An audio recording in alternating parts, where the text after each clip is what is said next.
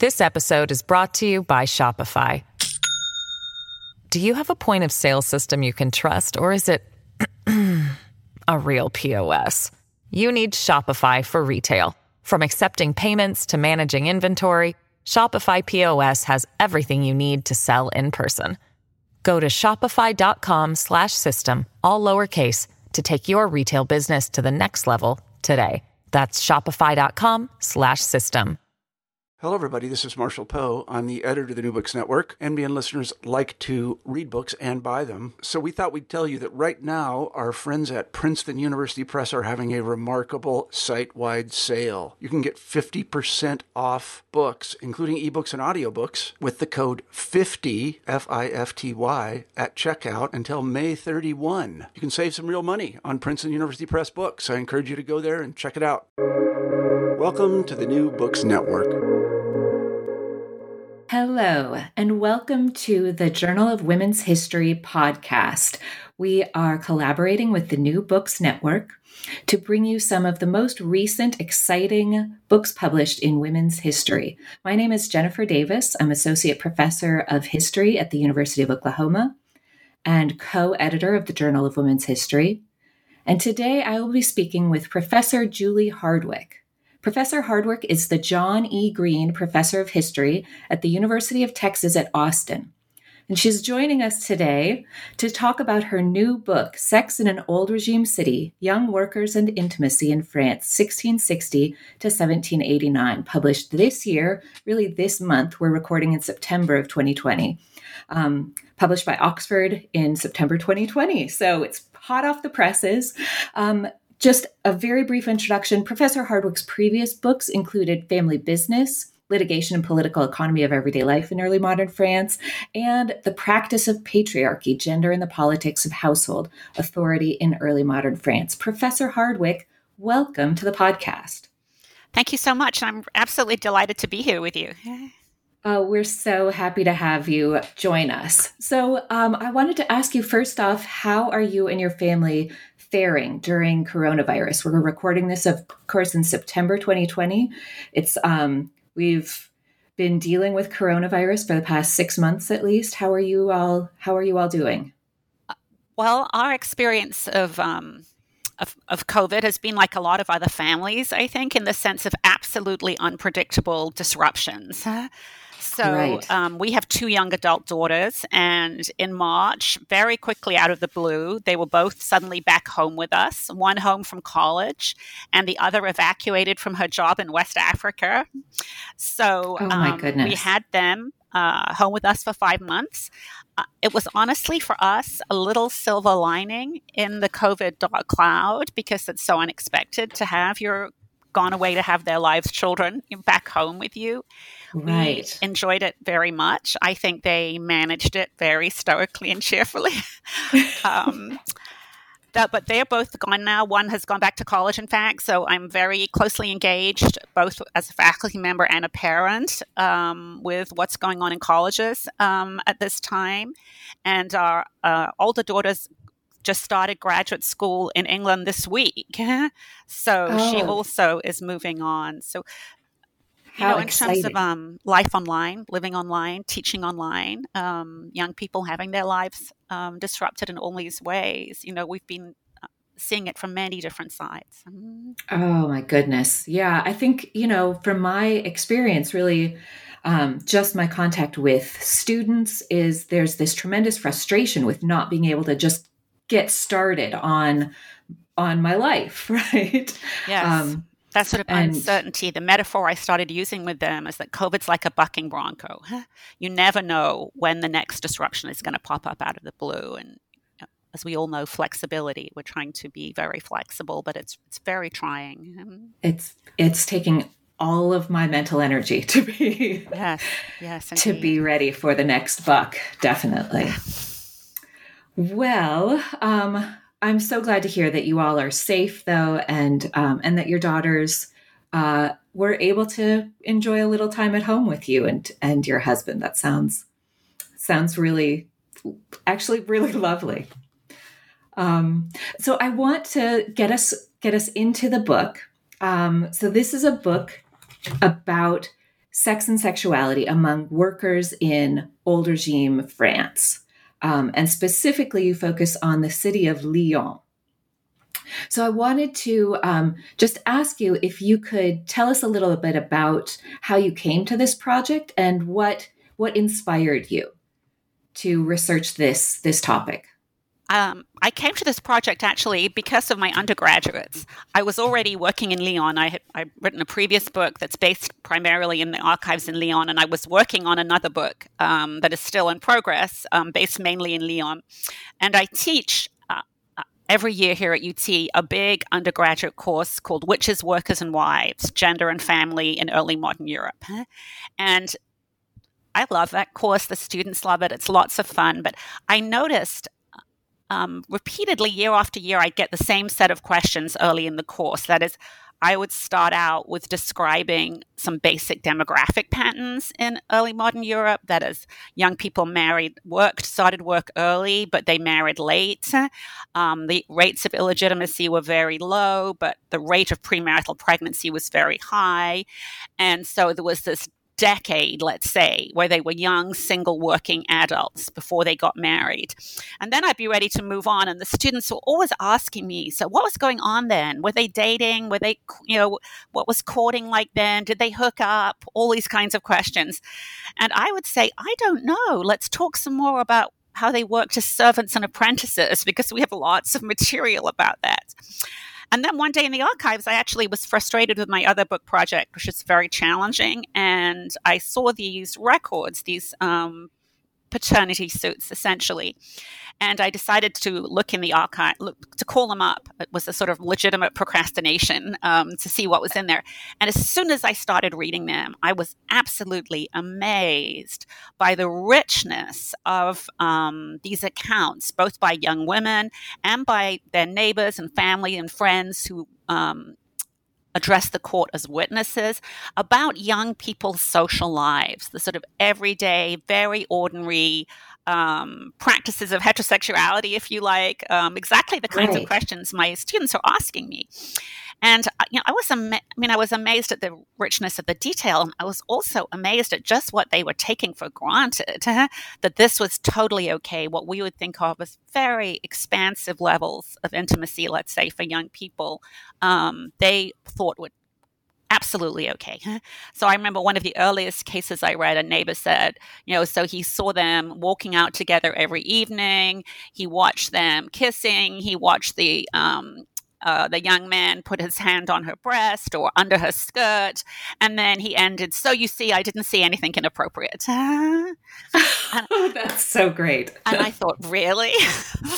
Having young daughters at home, teenage daughters at home with, boyfriends and everything myself, I was really struck by that. So then I started thinking, no, I can make a book out of this. These are really good questions that my students are asking that we found very difficult to find answers to in the archives, and that's how it started. Mm-hmm. It's so interesting that you mentioned that. I just had that conversation last week with my students, talking about this delayed marriage pattern in Northwestern Europe, right? That kind of story that we receive as a package in graduate school, and then we kind of spend our lives re-articulating it or taking that for granted, that of course there's this 10 years or so that working people are delaying marriage and earning enough money to be able to maybe start their own family. And your book really shows us what they do and how they manage their relationships in that decade. And maybe I'll ask you to reflect more on this, but maybe challenges some aspects of that package of the family model, right, that we might have received. All right. Do you want to tackle that for us? Right. I think one of the things, there were several things that were very surprising to me right away in contrast to that package, which I, like you, just delivered every autumn. I didn't ask any questions about it. I just accepted it. I suppose I was a bit jaded about it, actually. Of course, this is how it goes. And, one is these expansive, as I said, practices of intimacy. That is, young couples it was totally acceptable, I suppose, regarded as we would say as developmentally appropriate for them to experiment with potential partners. In terms of compatibility, not, a model of early modern marriage that there was a lot of pragmatism about dowry, property, very pragmatic issues about can you make a living together, that those are definitely present. These are young workers and their families, really scrabbling by month to month, like most working people were in early modern Europe. That is living check to check, as we would say today. But so they did have to have a dowry, or she had to earn a dowry to get married. There were those pragmatic considerations, but this sense of looking for a companion, if you like, compatibility, as a part of that, and exploring that through a whole set of practices, a whole set of habits that their community regarded as totally acceptable, so that they went out together every evening. They spent all the time walking around in the city in the evenings. They were as long as they were, let's say, a steady couple, monogamous, they were allowed to make out. As I said, if it was my daughter and her boyfriend on the couch, I would be like, outside, you two. But, people saw them. And really, in fact, the fact that the community was watching, that was regarded as a kind of safeguard, that it didn't go too far. So there was, and for me, one of the very interesting parts of that was also, what did illicit desire look like for a young woman? That is, so much of what we know about women's sexuality in the early modern period is through criminal records, when we see a lot of what was problematized or stigmatized in terms of women's sexuality. Whereas these young women and their communities, regarded some desire for intimacy, as being a normal part of young women's growing up, and actually experimenting with that kind of intimacy. And so I was really surprised and interested to see that too. Yes. I found that to be such a compelling archive documenting women's desire and initiative in forming relationships. And the testimonies that you have from women really help us, I think, better understand what motivated a woman to seek out a particular man, right? What she asserted was normal behavior, right? People are very intent to say, this followed all the patterns, right? Yes.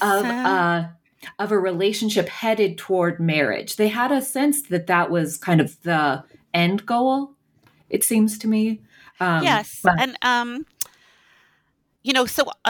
so what's very visible in my book are those normative patterns. This was how young women could behave, and it gave them a lot of room, as you said, to make some choices, to experiment with companionship, compatibility, physical intimacy.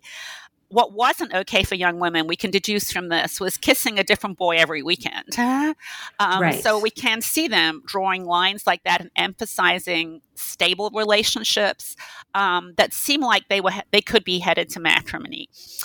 And so I think in that sense, we do see marriage as being a very desirable goal for young women. And, some people, when I've been giving talks about this, have said, well, why do we assume marriage is what they wanted? And I do think, obviously, we're starting to see some better evidence about same-sex desire and so on.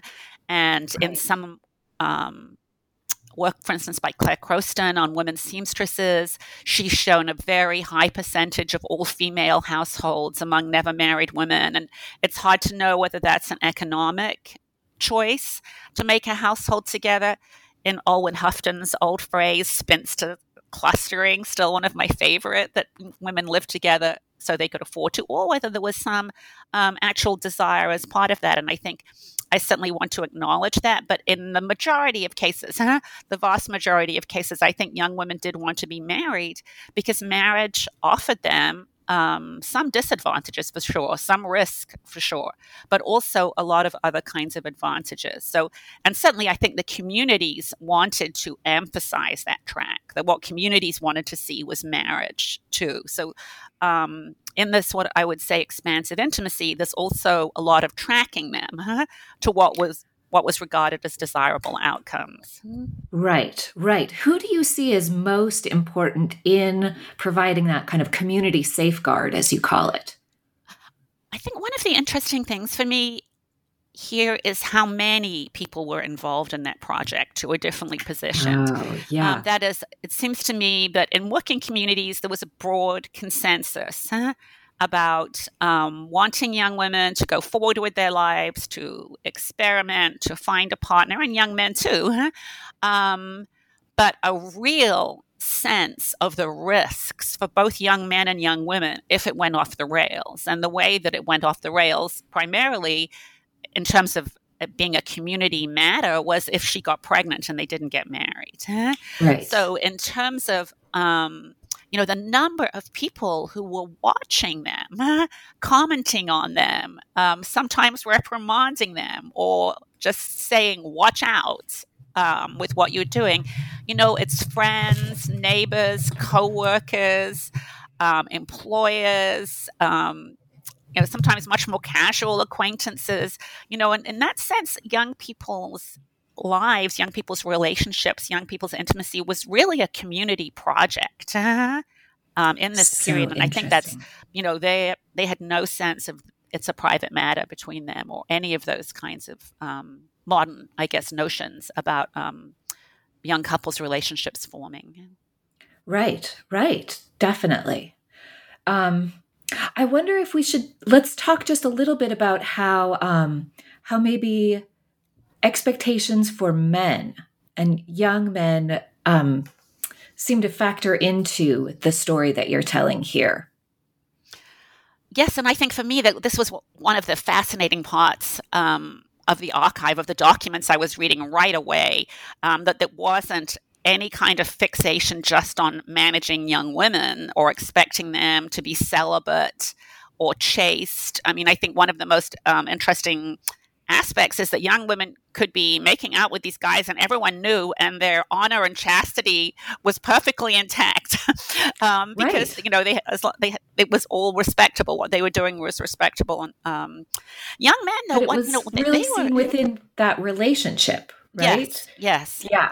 And so, but the attention that communities were paying to young men as well was very striking to me. And again, as you started by saying, this sort of conventional package we've come to expect about young people's relationships on the way to matrimony, I think this is a very striking difference from that conventional package too, in the sense that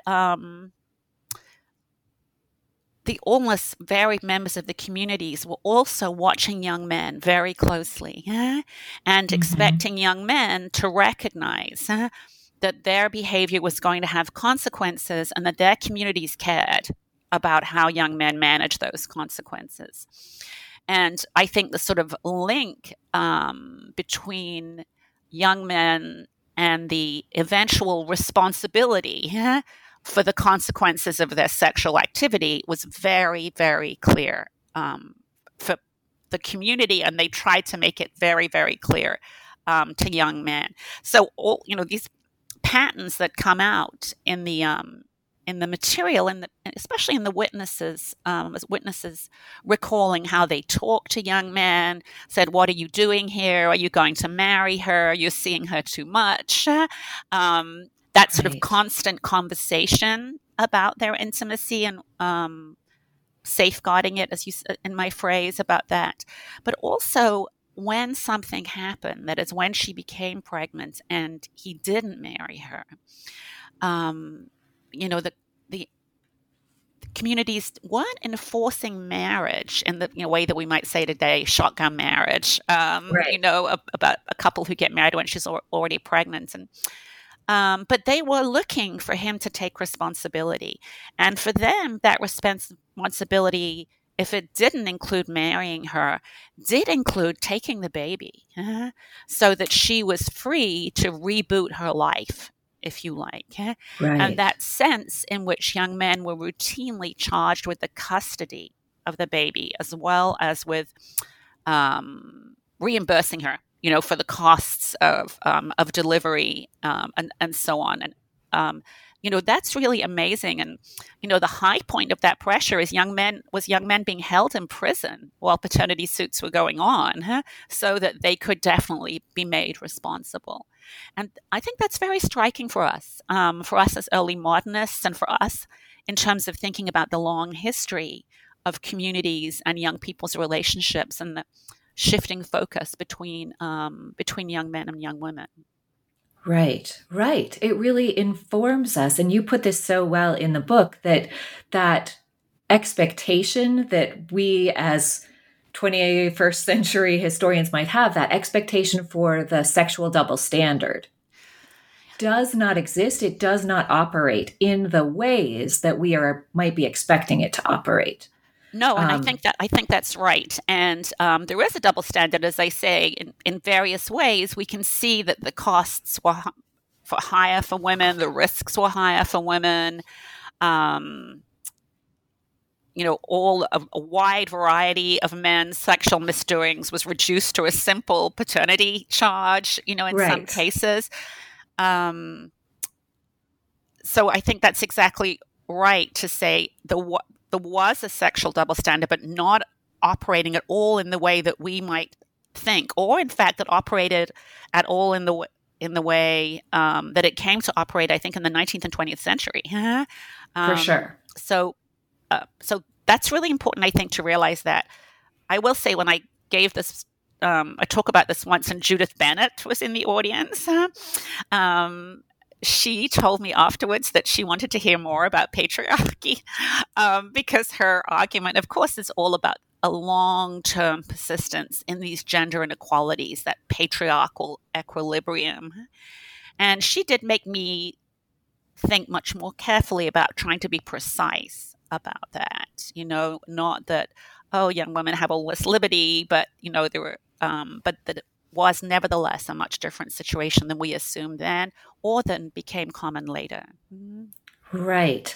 I think that's a tough needle to thread. And when you're looking for continuity versus dramatic change, right? This is a book that definitely stresses continuities. And I'm going to use your phrase here, the continuities that shape experiences of sexuality and reproduction, end Right. quote, right? And within the old regime era, kind of 1660 to 1789. But then I love the way that you kind of reach into 21st century Texas and say, there are some continuities in terms of how young people, unmarried people navigate pregnancy outside of marriage. And we have to emphasize the historical circumstances as well as identifying those elements of continuity.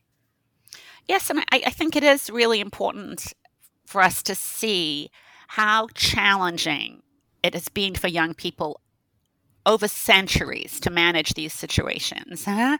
And we can see, of course, that women always wanted to control reproduction and always tried to. Even if they were not very successful, they were trying. And that remains a potent challenge.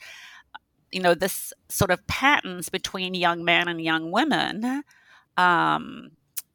even today, if they do these surveys of college students, a survey about, what do you expect when you've paid for a date, for a movie ticket or dinner for your female companion, young men will say, well, actually, they do expect something in response, and so that sort of constant navigating, negotiating the terms of what remains an unequal relationship in some ways. This is a really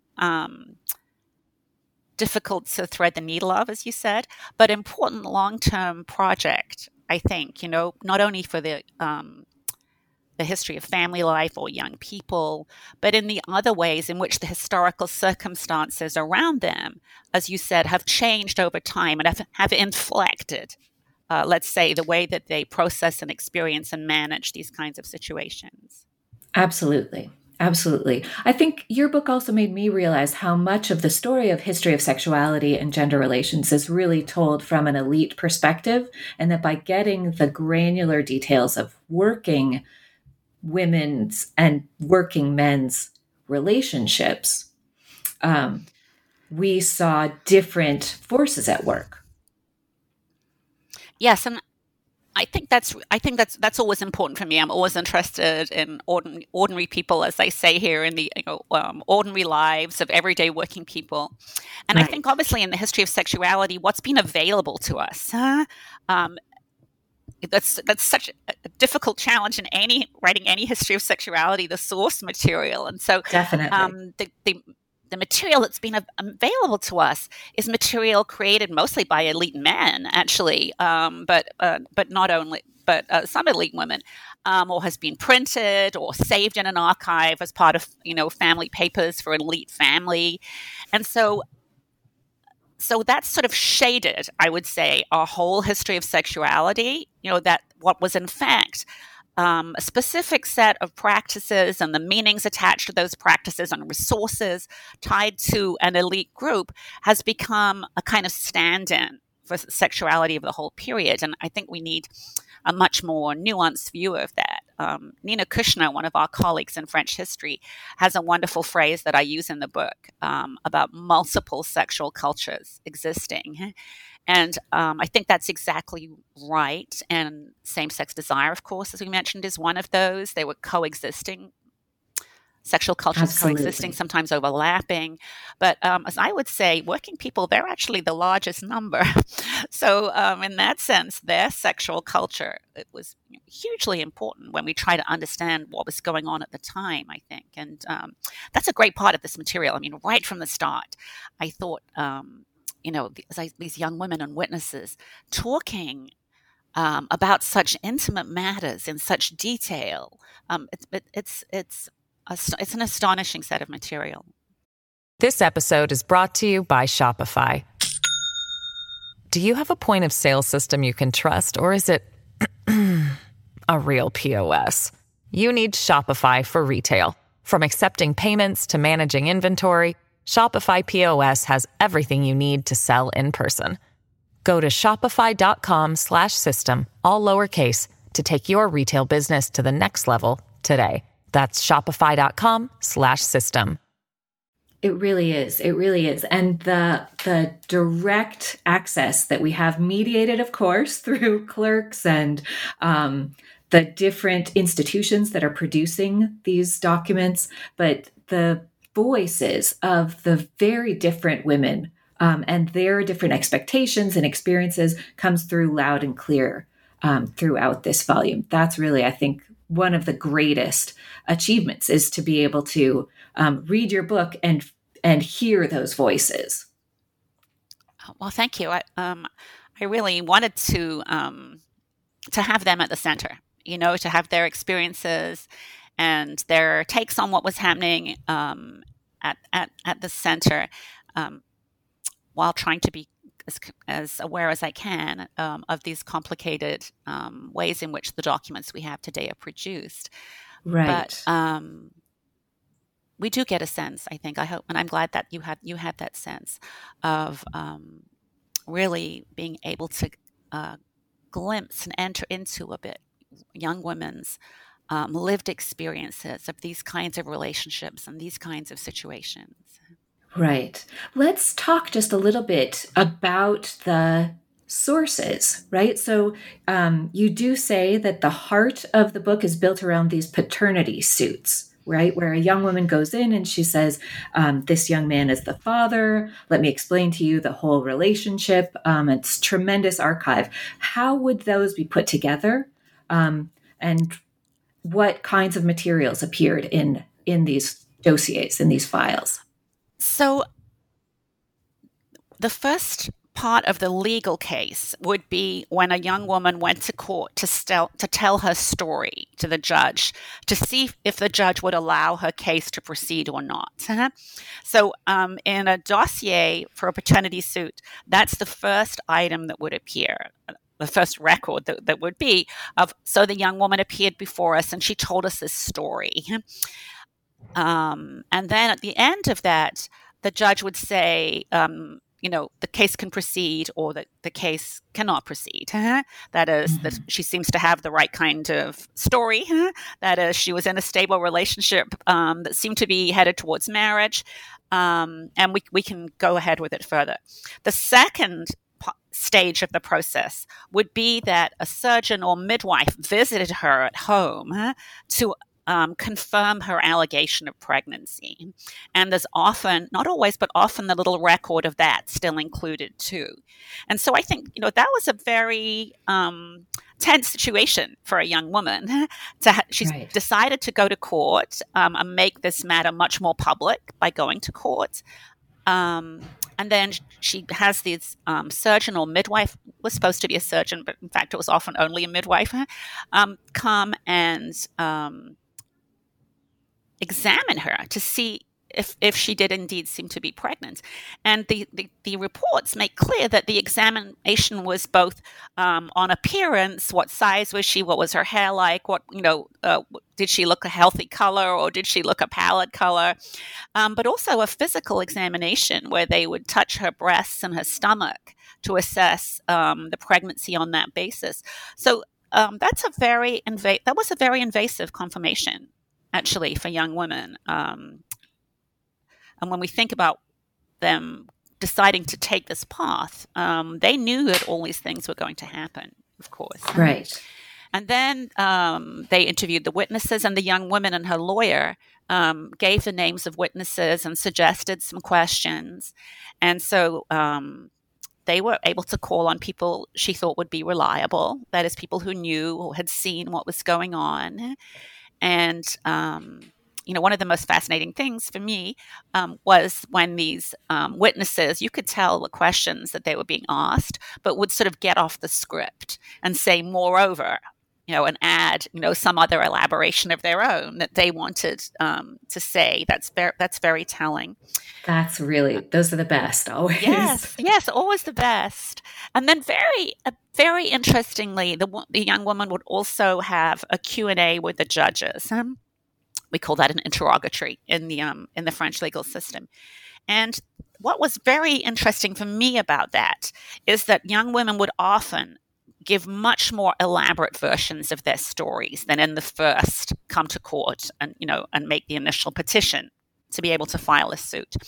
And especially in those accounts, the judges ask the same questions. How old are you? How long have you known him? Have you had a baby with anybody else?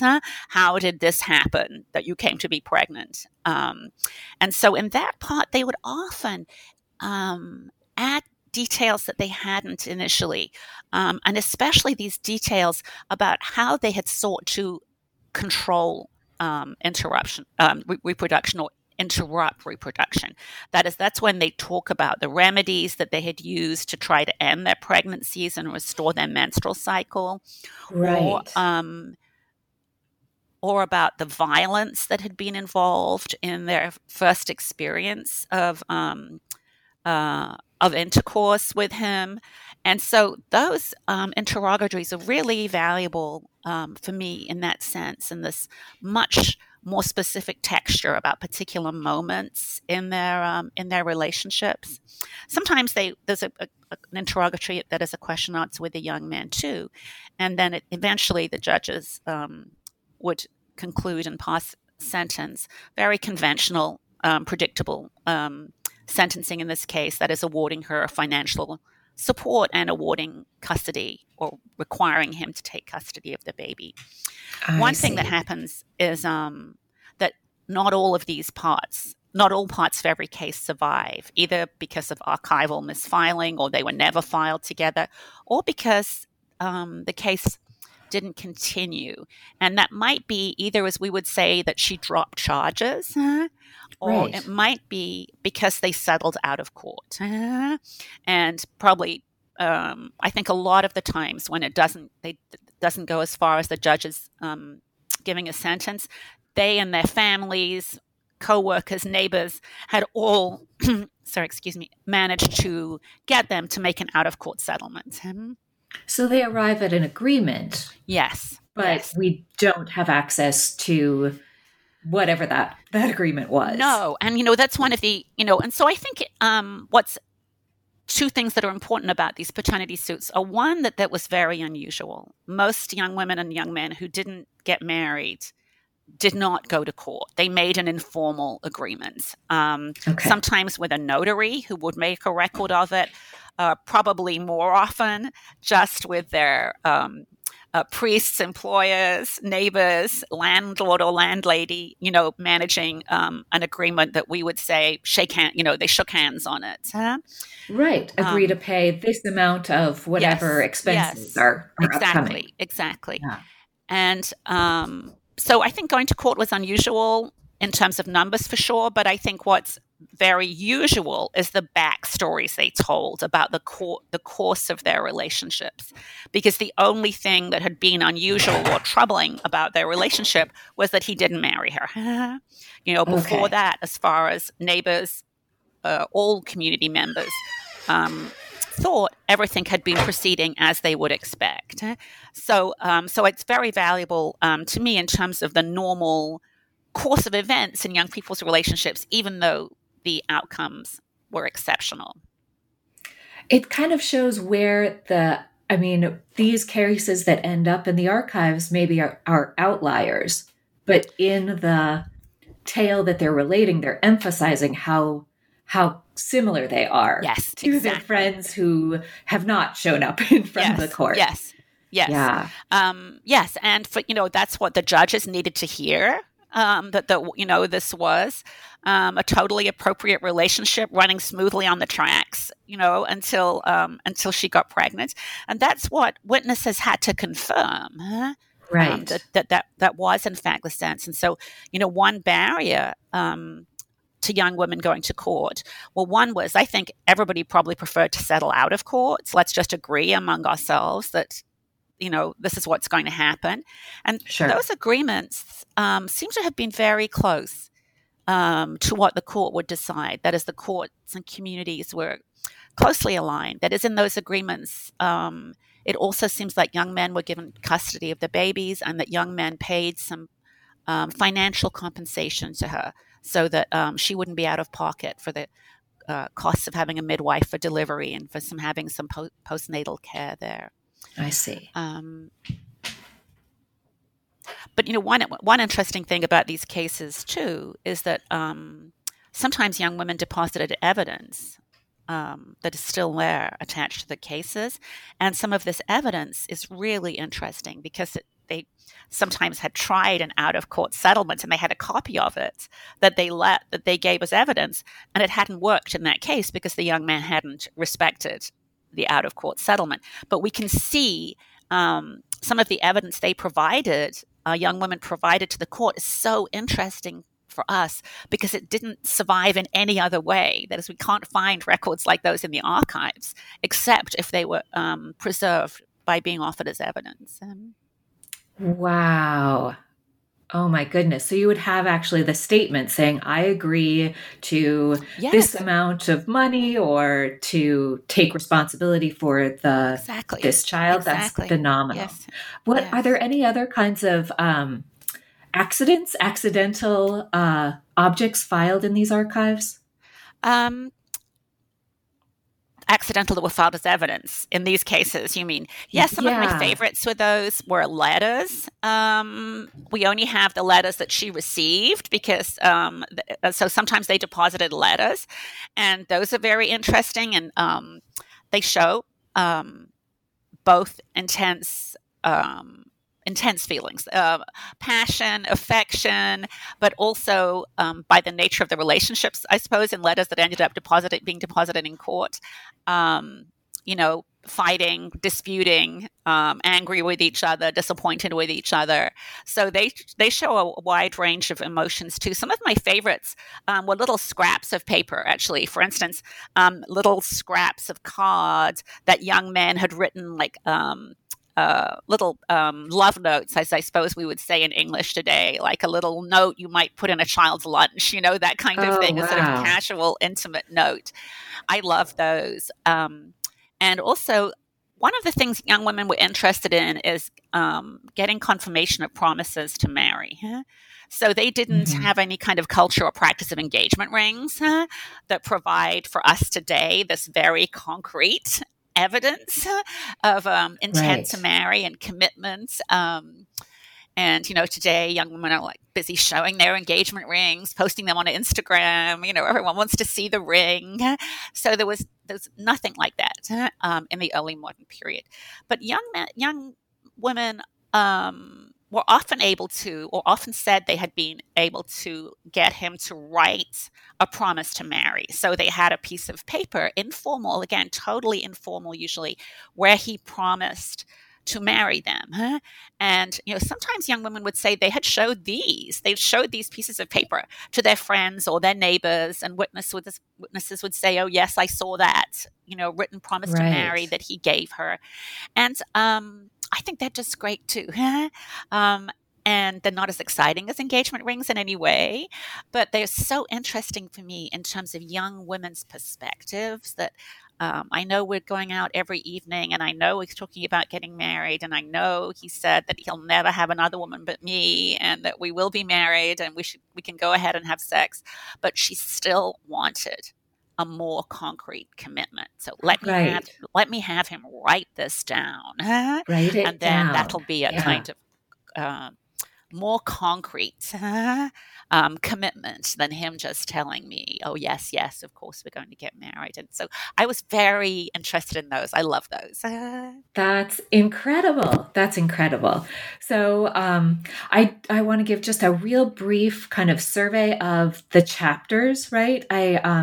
I want to signal that you have this marvelous opening chapter on the sources and the context of Lyon. We then move to a chapter on courtship, right? And really practices of courtship, outlining the norms. You have enough material for a whole chapter on holding men responsible, right? And I think that does such service in our expanding our information and our knowledge about expectations for men's sexuality outside of marriage, as well as young women. You have enough material for a whole chapter on remedies, which I just found incredible, right? So if you wouldn't mind, let's spend a little bit of time talking about the specific remedies for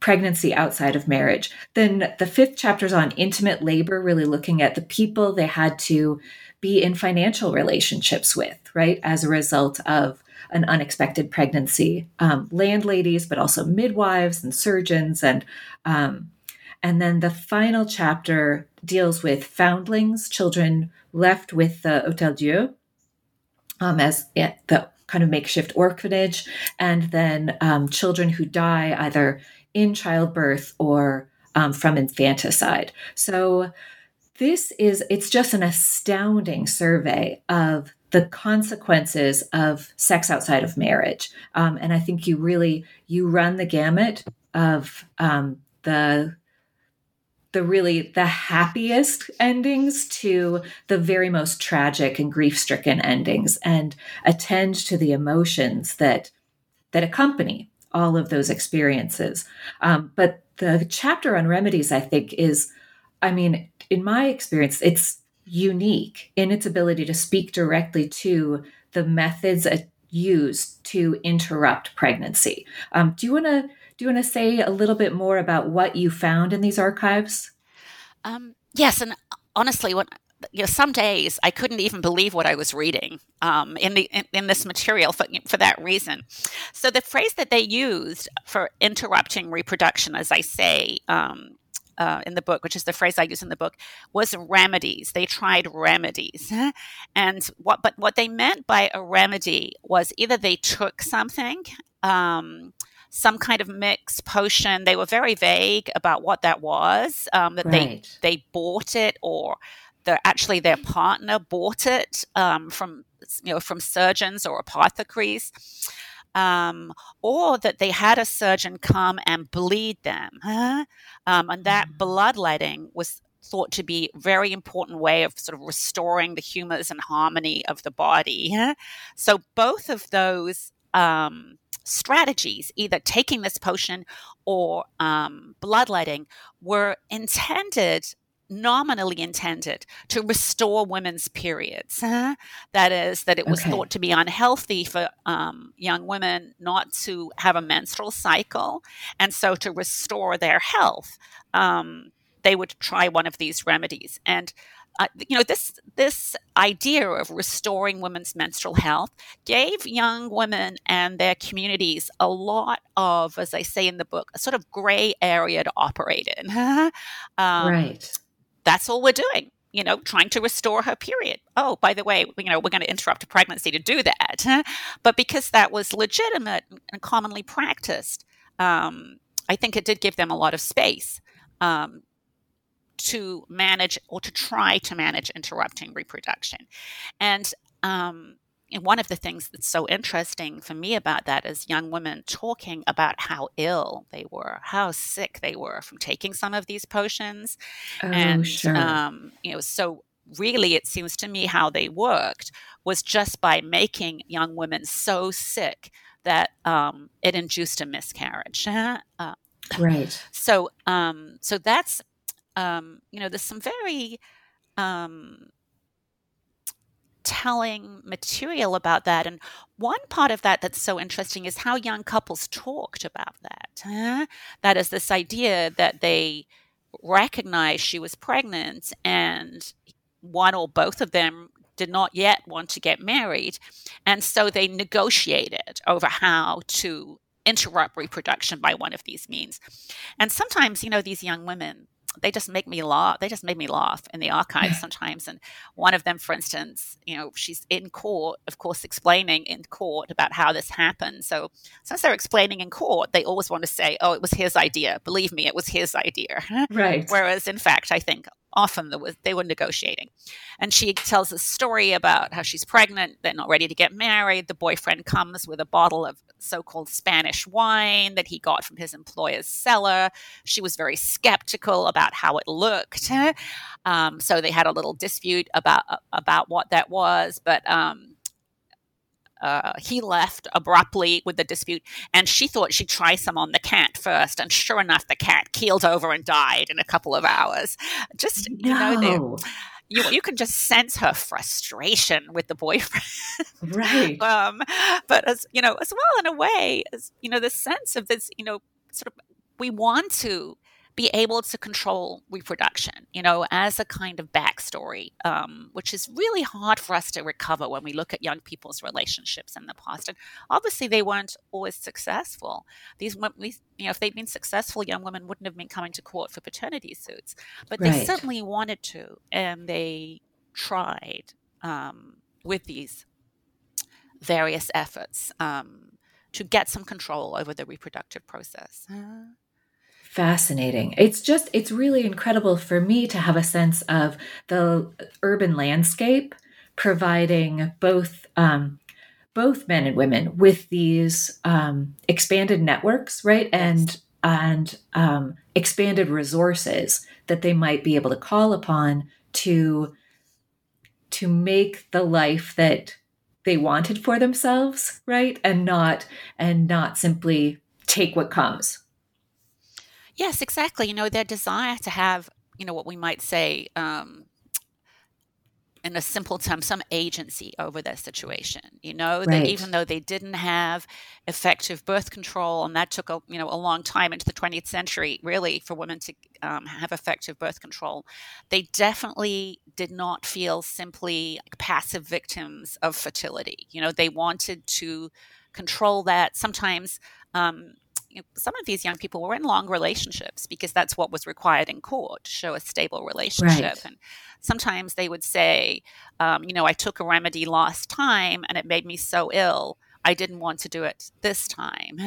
So that sense of this, being a kind of ongoing process as part of their relationship, this talking about the danger of her being pregnant. She appears to be pregnant. What can we do about that? They were really engaged with that project, even as I keep saying they were not very successful. Right. I've got to ask, are there any individuals or couples that just really stuck with you and you kind of kept them in the back of your mind as you were researching and writing? Inspirational or I think the ones who stay most in my mind today, probably, I would say some of the most heartrending stories for me. When the tension, stress, crisis, what are we going to do, is really facing them head on. And in some ways, partly because this is the side I'm seeing, how exasperating or unreliable, young men could be in these situations. So, for instance, there's one of my couples who had been in a long relationship, and she was one who had taken a remedy previously and had been very ill, and she wasn't pregnant afterwards, but they still kept seeing each other. They were still expecting to get married. They were still having sex. And so, of course, she got pregnant again, and he and perhaps they both thought they still weren't ready to get married, in the sense that you said at the start that they weren't making enough money to form a household of their own and to live independently. And so he wanted her to take the remedy, and she said no, because I was so ill before.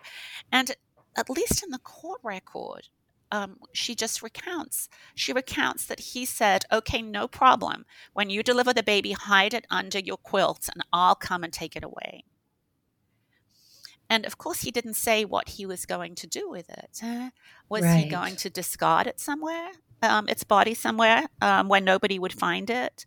Was he going to take it and abandon it at the Foundling Hospital?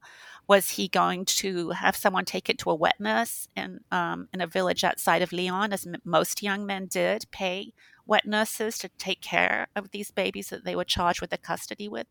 But the sense of them cooperating in a way, but also the intensity of these kinds of conversations and experiences for these young couples. I think, those are the ones that really stay with me in a very lively way today. And another of those examples where she has given birth early, unclear whether how actively she sought to interrupt her pregnancy. But he went to visit her. The young men were often visiting them after the baby was born because they had been in these ongoing relationships. And the baby's body, cadaver, was in a small box by her bed. So he knew that. The neighbors who were there knew that. And one of the neighbors recalled that she heard him asking her, so what are you going to do with that? That is the baby's dead body. Oh, my. And, what would we say? We would say, it's not up to me. You do something with it. I'm the one who's in bed recovering from having a baby. Right. But the sort of swirling, intense emotions, these very difficult situations. And yet, as you said, these sort of networks of friends, neighbors who are supporting them in these situations. Those really stay with me. Yeah. Oh, such heartrending material. I really, the kind of grief and longing and desire all wrapped up together. It's really affecting. And I did cry several times while reading this book. I want to give you a chance just to fill us in on what you are working on now. I'm going to go back to the book I was working on when I started on this, which is called Hanging Bankrupts. credit crime and the transition to capitalism.